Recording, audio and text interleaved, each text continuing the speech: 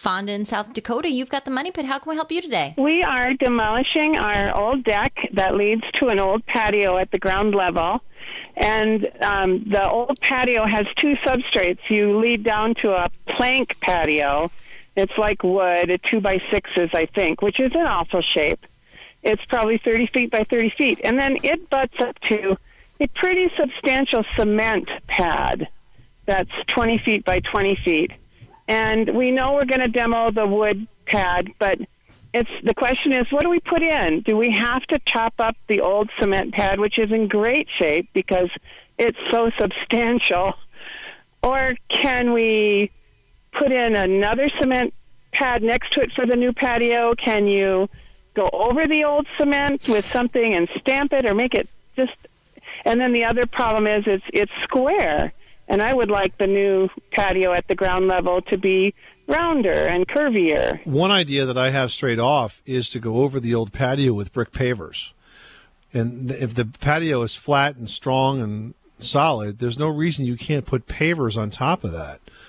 And so you could basically do almost a patio makeover by preserving the concrete and putting brick pavers right over the concrete. They're all going to assemble together. You won't see them when they're done. Now, you mentioned changing the shape. That, of course, is a little more complicated because you're going to have to build up to the edges.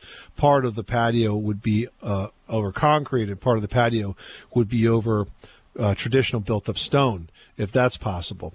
But if you want to avoid changing the shape, then it becomes a very easy project to do it with brick pavers. And, of course, you have lots and lots and lots of choices on shapes and colors and all of that you could go with. And on the side that's not cement, what's under the brick pavers?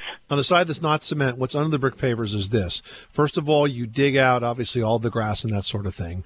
Then you put down about 4 to 6 inches of gray gravel. You tamp that down really, really, really well.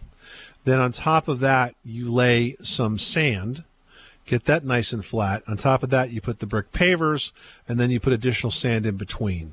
But tamping and properly preparing that ground and tamping that stone really well is critical, because if you don't, it gets all roly-poly over the years and weeds start to grow up through it. All right. Well, thank you. You're welcome, Fonda. Good luck with that project, just in time for summer. 888-666-3974.